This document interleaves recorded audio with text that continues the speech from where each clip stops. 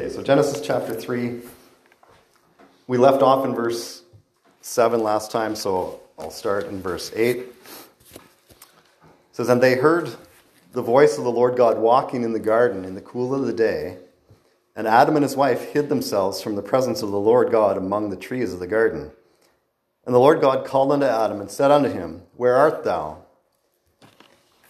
And he said, I heard thy voice in the garden, and I was afraid, because I was naked, and I hid myself.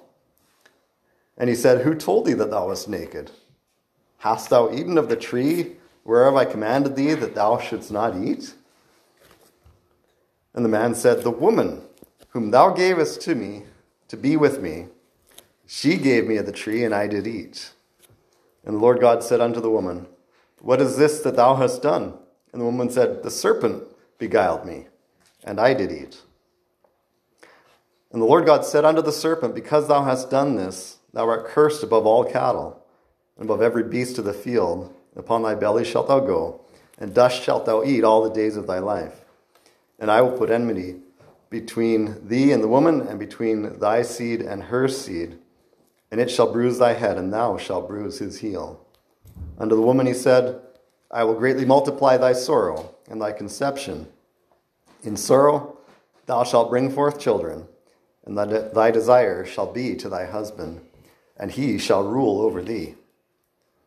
And unto Adam he said, Because thou hast hearkened unto the voice of thy wife, and hast eaten of the tree of which I commanded thee, saying, Thou shalt not eat of it, cursed is the ground for thy sake. In sorrow shalt thou eat of it all the days of thy life. Thorns also and thistles shall it bring forth to thee, and thou shalt eat the herb of the field. In the sweat of thy face shalt thou eat bread, till thou return unto the ground. For out of it wast thou taken, for dust thou art, and unto dust shalt thou return." I'm just going to stop at that point for today. Now let's pray. Father, again, we ask that you would just help us as we're looking at your word. We thank you for it, and just for the lessons that we can gain from reading these and studying these things. And so, Lord, we just ask that you would just help each one of us this morning to receive what you would have us to learn this morning, that our hearts would be ready to hear what you have for us. And Lord, I just ask for your strength and your guidance for me as I'm speaking this morning, that you would be able to use the things that I say for your glory. In Jesus' name, amen.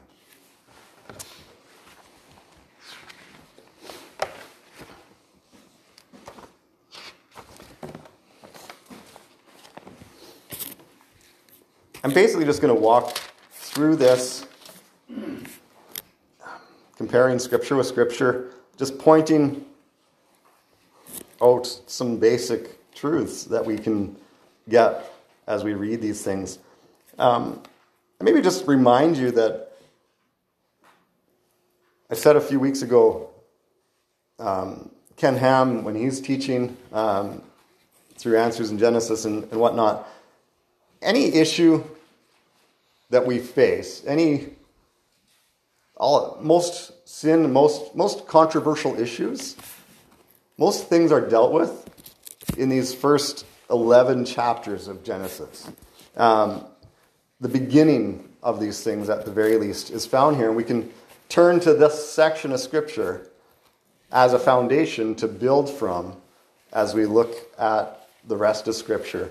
And the rest of Scripture just builds on the foundation that is laid here. And really can see that, especially in this story. This story is the foundation of the need for the rest of what is in Scripture. This is the beginning of sin. Had they not eaten that fruit, had sin never entered into the human realm, we'd have stopped here.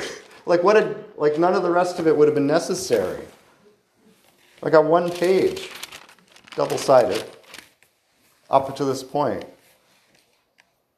What a different book it would have been had these events not occurred.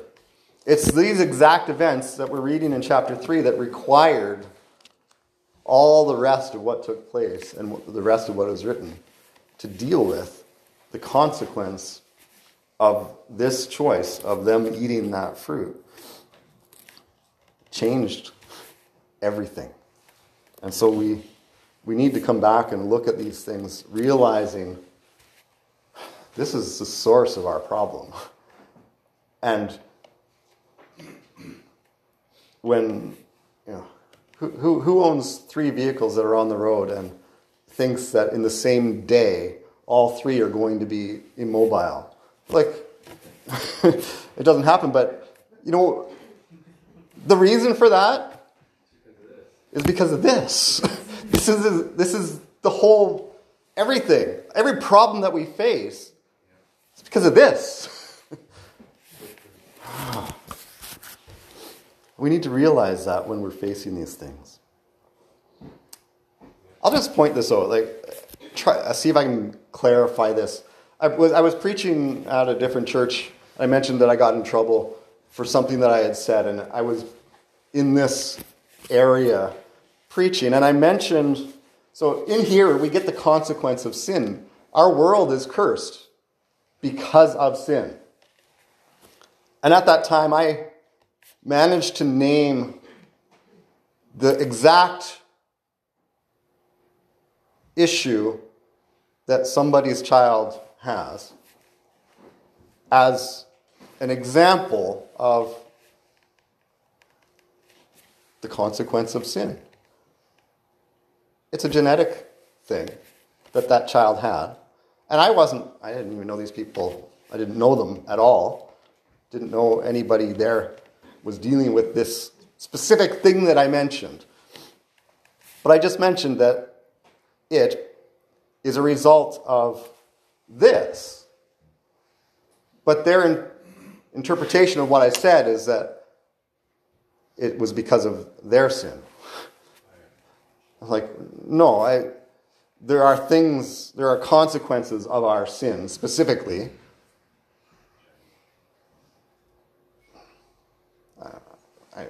I don't know what I should say sometimes.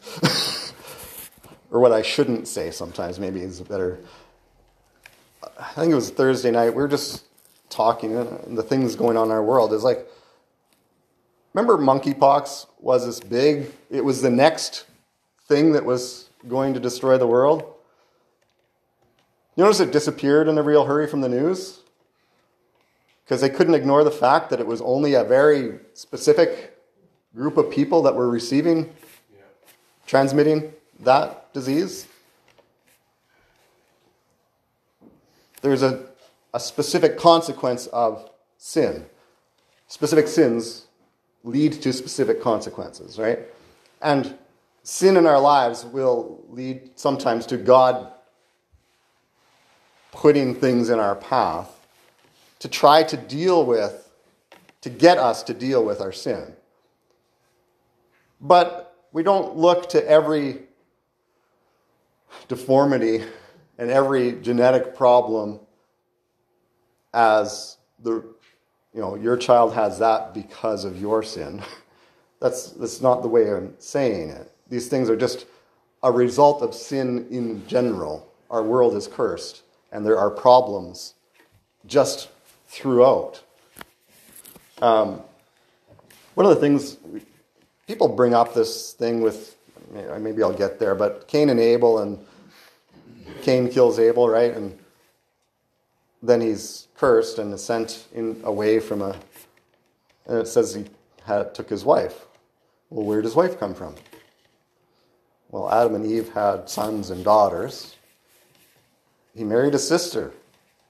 And we think like, oh, horrific that he married a sister. Did you read through Abraham sent to his servant to find a wife for Isaac, and he sent him to his home and make sure that it's a relative that you get. And Isaac did the same with Jacob, keep going back to the exact same family that we came from to find our... Well, sin has caused problems in our genetic code. And so early on, there was a lot less problems in our genetic code. And so the resultant problem in the offspring wasn't as severe. But as time progresses and that those damages occur and amplify, now if we marry our siblings, the problems from that are much larger. It's because of genetic problems. And so this became a problem through time, and God gave some rules about that later. Didn't give the rules right at the beginning. So you got to understand there's reasons for some of the addition of some rules that are given. We're way off topic now. Let's go back to this verse 8. It says, they heard the voice of the Lord God walking in the garden in the cool of the day. To start with, that's an odd description. I heard the voice of the Lord God walking in the garden.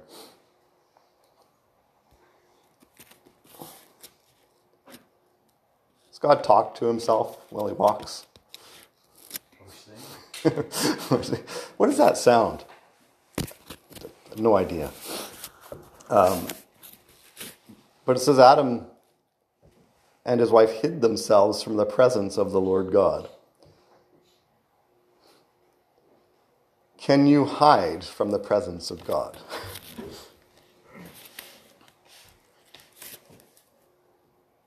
Maybe we should stop and look at the fact that the Lord actually came and walked in the garden and visited with them. And this was a normal occurrence. This is before sin, right? That this happened. There was fellowship between man and God in a direct way. That God would come and walk in the garden and visit.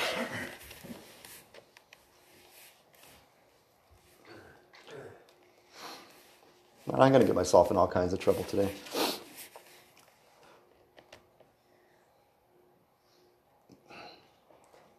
I've met any number of people who will claim to have conversations with God.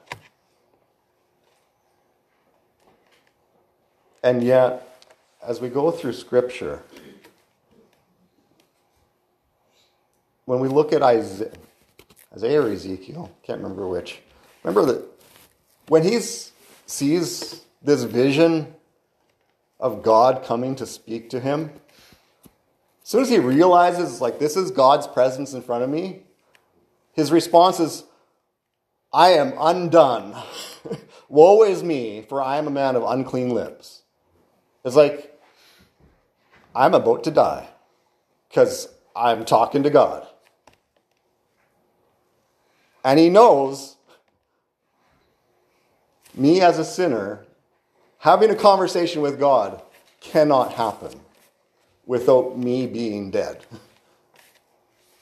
And yet, today, so many people speak of their conversations with God as if their sin is no problem whatsoever in that relationship.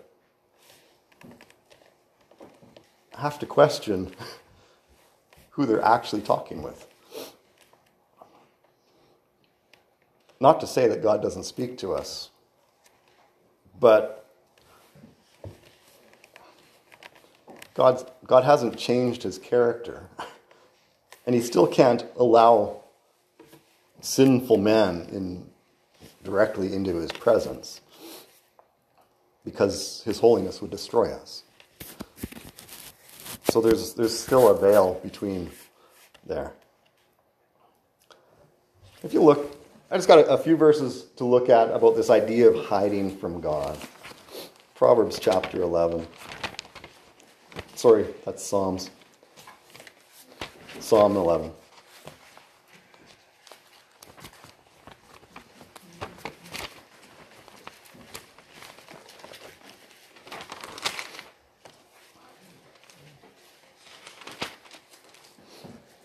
Psalm 11, verse 4 says, "The Lord is in his holy temple. The Lord's throne is in heaven.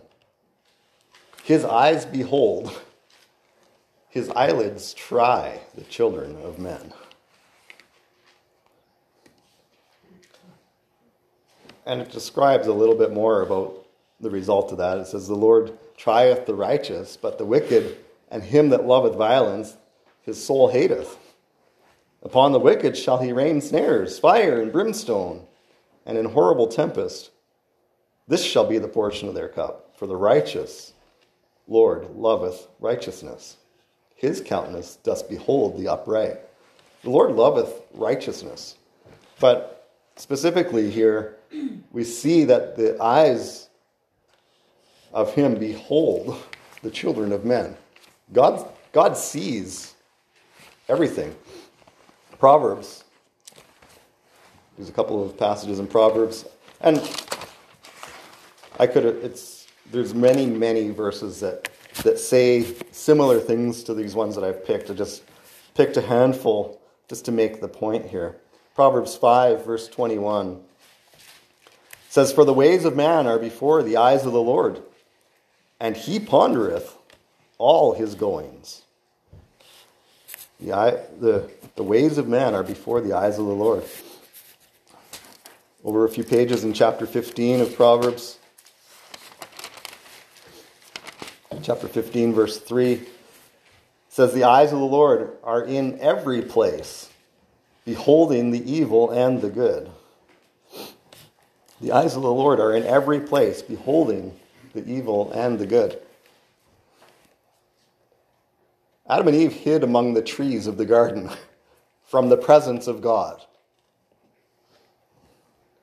We go into a dark corner somewhere sometimes to try to hide our sin. We try to pretend that no one knows and no one can see.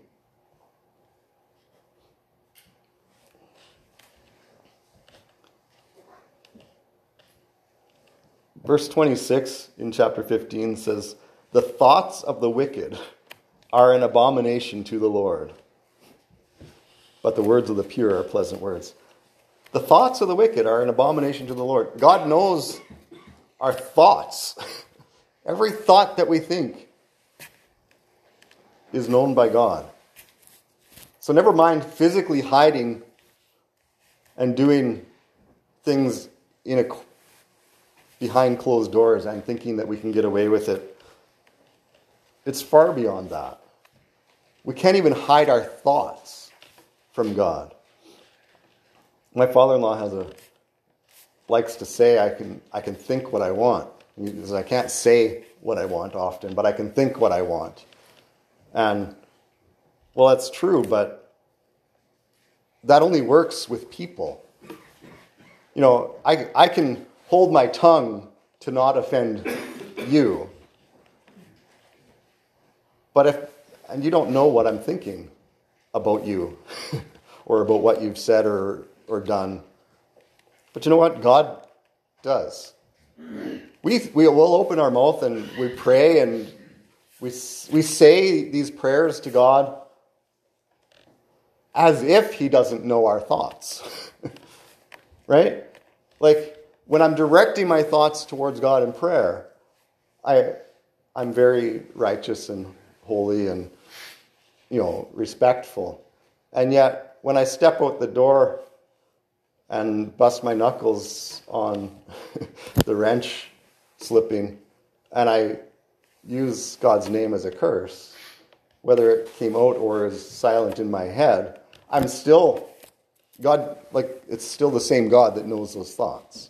Those aren't hidden from him. When I'm thinking evil thoughts towards another person, of how much I hate that person, God knows those thoughts. And when I come to prayer and pretend like those thoughts don't exist, and I don't deal with those thoughts with God, I don't bring that to him saying God, I'm sorry for this. We just ignore most of that stuff that goes on in our head as if God doesn't know. There's nothing hidden from God. He sees it all, and we need to deal with all of it. A couple more verses in Jeremiah. Jeremiah 11.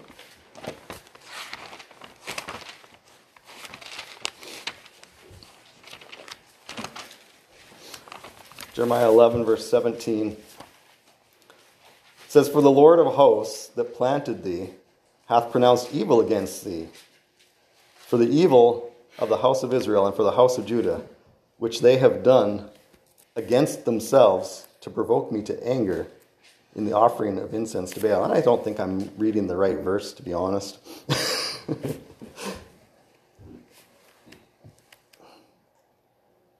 But it's still a verse that speaks to the consequence of sin, right? God's dealing with the things that we do, the evil in our hearts.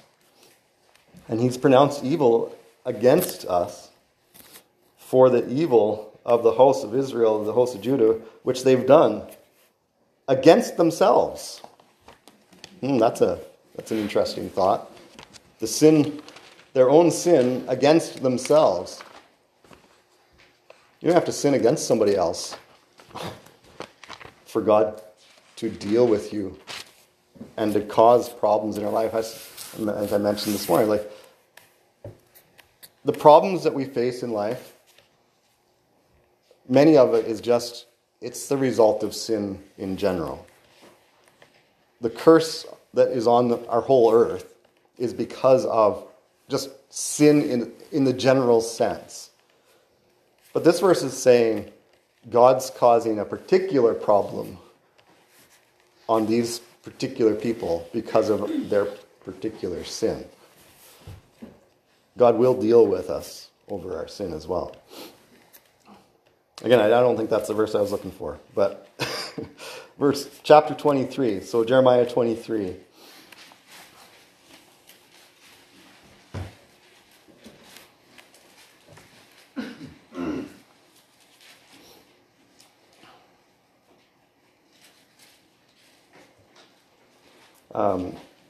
Start in verse 23, it says, so Jeremiah 23 says, "Am I a God at hand, saith the Lord, and not a God afar off?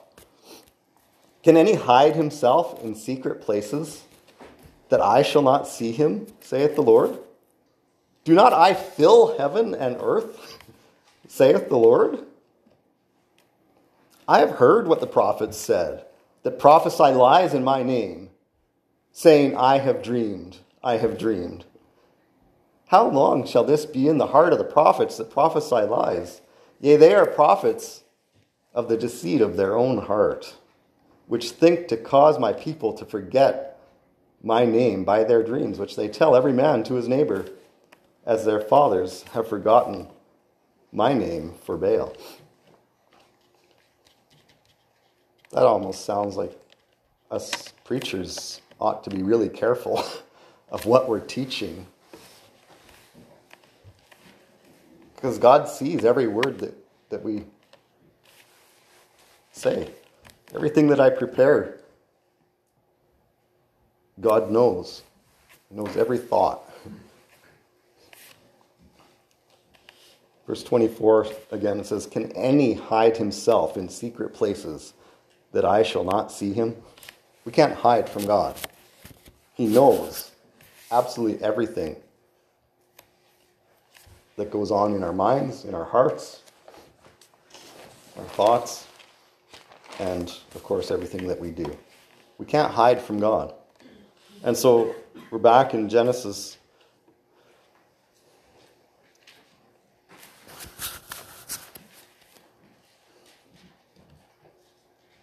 It's incredible looking at this. First, that Adam and Eve think that they can hide from God.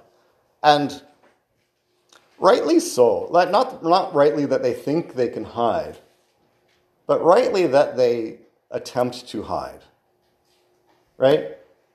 They're now aware of, not only did they do the thing that God told them not to do, but now they're aware of even more issues. Like the nakedness is the one that's brought up.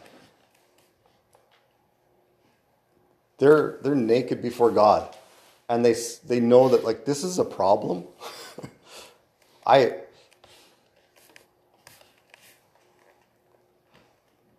Again, things that I wonder if I should say. In our world, our devices, I've seen people commenting, when we go to the washroom and we sit on a toilet, most people have that device in their hand and they're scrolling through and looking at whatever. You know what? I don't know why this thought has crossed my mind, not especially now, but just in general. I would not pray to God while sitting on a toilet. Right? Like, there's a level of respect towards God that, and I'm thinking just nakedness. I've been naked, whatever, in the process of getting dressed or showered or whatever. And in a need of prayer, I have covered myself before I would pray. And the thought occurs to my head is like, I'm not actually hiding anything that God can now not see. But there's an appropriateness of that I see in Scripture. Like, I'm aware of my nakedness, and that my nakedness in front of God is a problem.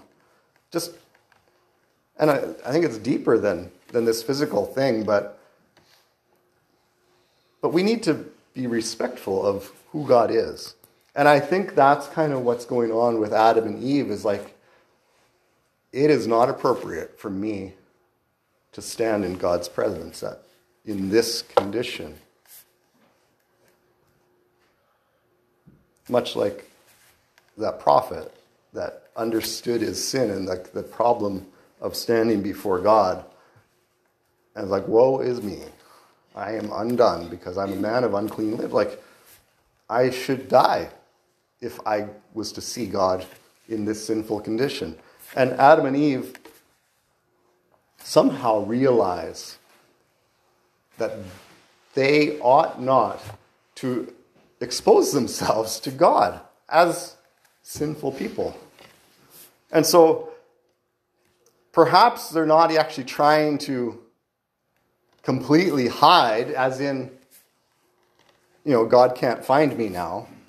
But maybe it's an appropriate response of, I don't dare expose my sinfulness and just walk up to God as if nothing's wrong. And maybe that's the lesson that we need to learn, is in our sinful state, do we just walk up to God as if nothing's wrong? And we pray and we praise and we come to church and we sing and we have these conversations, and nobody knows what's going on in our life outside of here. And we act before God as if nothing's wrong. And we don't even have the decency that Adam and Eve had to realize that our sin is naked before God. It's not just the clothing. It's our entire being. Everything about us is exposed before God. He knows every thought, every desire, every look. Right? Jesus said to look on a woman, is to lust after her, is the same as committing adultery in our hearts. Do you walk in here and look at somebody wrongly with a lustful thought? And yet we pretend like none of that is a problem. And we sing and we pray and we do all this religious stuff, and yet never actually deal with those things. And we act as if we can hide those things from God. There's both sides of this, right? Like, one is that you can't hide your sin from God. But then the other side of it is Adam didn't just walk up to God as if nothing's wrong. We ought not, in our sinful state, to walk up to the throne of God as if nothing's wrong with us. There are many things wrong with us. And we need to come in a repentant attitude to God, acknowledging our sinfulness before we try to demand that He fix all of our problems. I'm not saying I'm sitting under the vehicle cursing at God all day as I'm working on this stuff, but as an example, if I'm working on a vehicle because I've got 3 broken down vehicles, and if I'm just sitting there muttering under my breath and swearing and cursing and getting mad, and I honestly, I don't know how backyard mechanics do some of this stuff, because I've got the right tools, and this stuff is still hard. I got these rusted bolts, and I'm sitting I have the acetylene torch there, and I pull it out, and I have to use it multiple times. And how do people do this if they don't have this stuff? That stuff was going to break or strip or just be impossible. But I could sit there in anger with these wicked thoughts going through my head, and then have the audacity to demand that God make this job go easier. Right? I had an example. I was in the shop and working, and my heart was kind of right in trying to have a right attitude towards God. And as I'm working, I'm praying, and I'm thinking of the Lord and trying to have a right attitude about things. And as I'm working, and if anyone's done mechanical work, you just know, this stuff does not go easy 90% of the time. It's the exception when things go well, not the rule. And so I'm working on something, I don't know what it was anymore, and I know the bolt's about to break, and I'm trying everything I know to do, and yet the bolt breaks. And so I get the drill out, and I start drilling, and I'm actually praying, because whatever, I don't remember what the thing was, but this is going to be a problem. No matter what happens here, I need this to go well. And you're doing these little drill bits, and they like to break. And I'm praying about it as I'm doing it. And the drill bit breaks. Flush with the hole. Drill bits are hard. They don't drill. You can't take the next bit and keep drilling, because it just doesn't do anything. My thought at that moment was thanks for nothing. To God. What an attitude. As if this rotten piece of junk car and these cheap drill bits that I'm using and all this stuff I'm doing has anything, God made that happen? This is just, why? How can I blame God? Well, because He didn't stop it from happening, because I was praying that this would go well. What a rotten heart. And you know what? God is so good. In that particular case, with my rotten heart, angry towards God for not making this go well, that drill bit broke as it punched through the other side.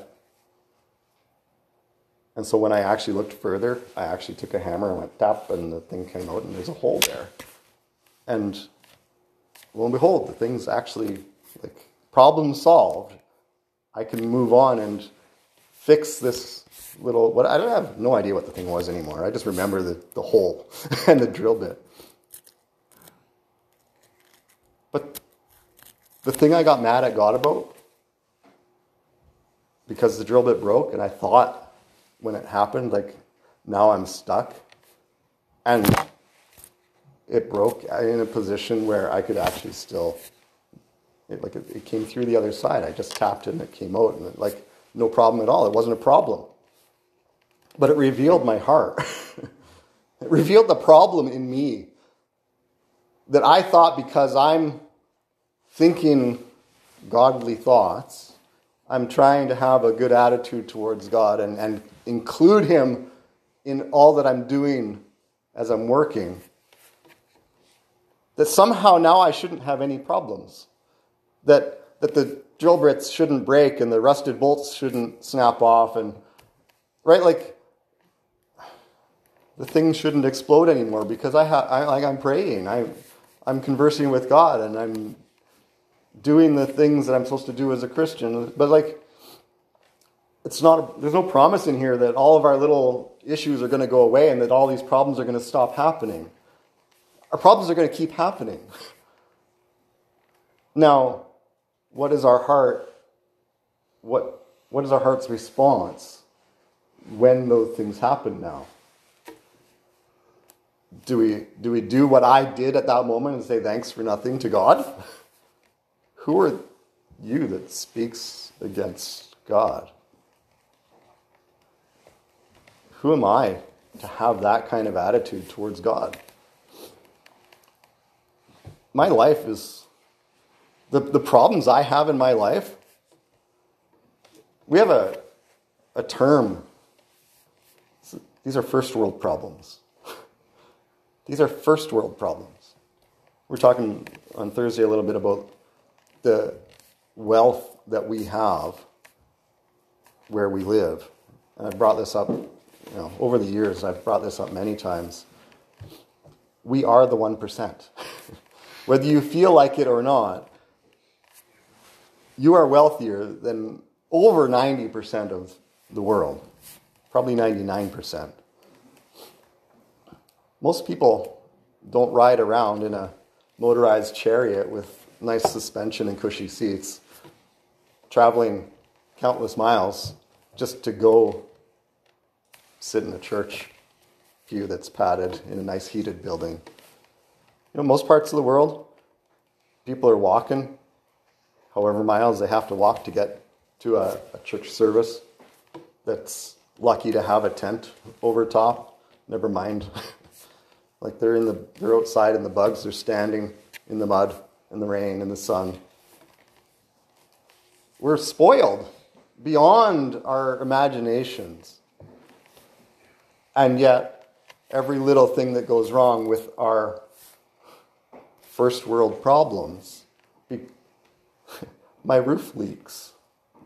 Well, you have a roof over a 2,000 square foot house that's heated and air conditioned, maintains the perfect temperature for you to live in 24 hours a day, 365 days a year. And we complain and we get upset over the fact that the stuff breaks down. I thought I was going to go beyond these first couple of verses today. We have a bad attitude towards God in our sin. In our sinful state, somehow we think that we're better than Adam and Eve and that we can just walk into God's presence regardless of our sin. I have to be careful when I say this, right? I'm talking as if you are a Christian. As if you've already received Christ as your Savior. Because if I was talking to a lost crowd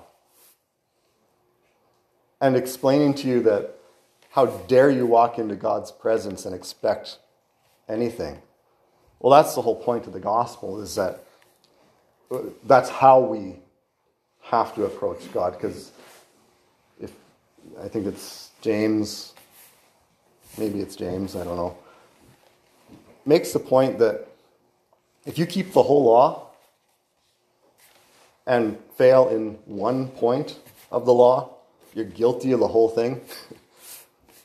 And the whole point of all of this explanation of that is that we're guilty before God. The whole point of the law, we see it in Galatians, is to bring us to the point of realizing our sinfulness before God.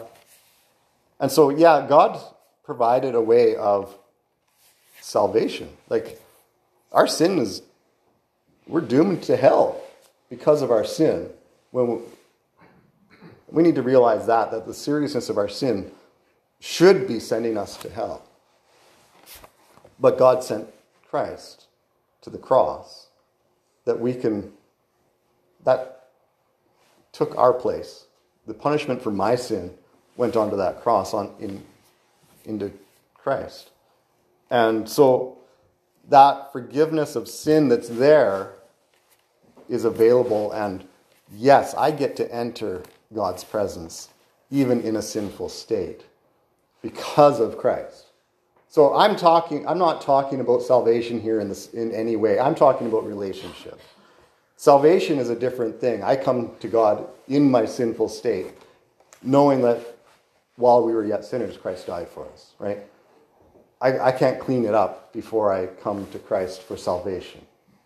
Once I've come to Christ for salvation,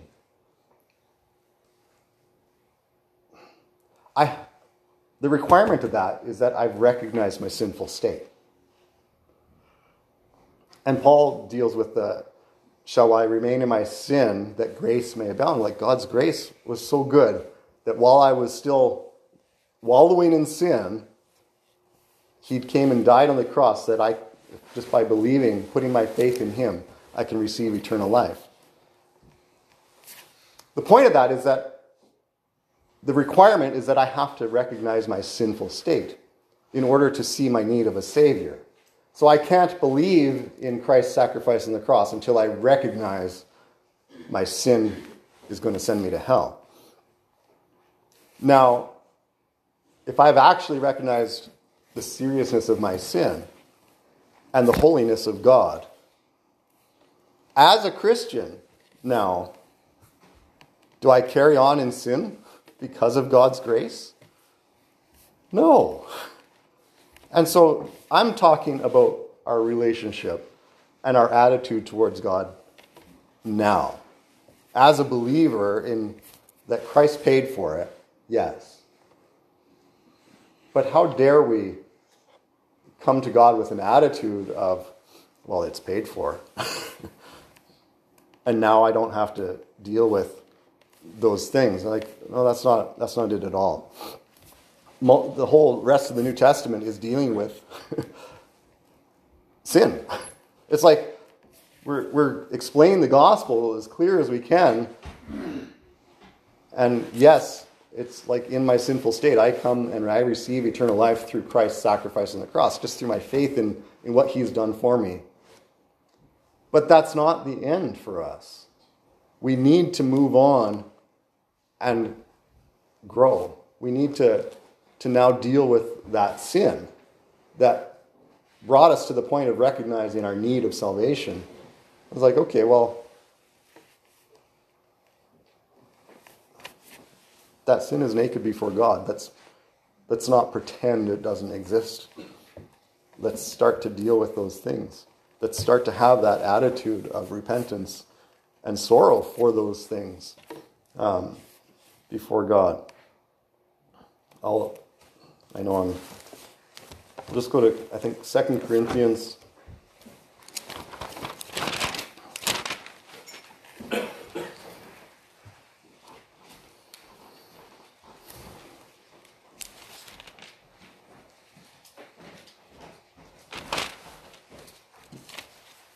Second Corinthians chapter 7.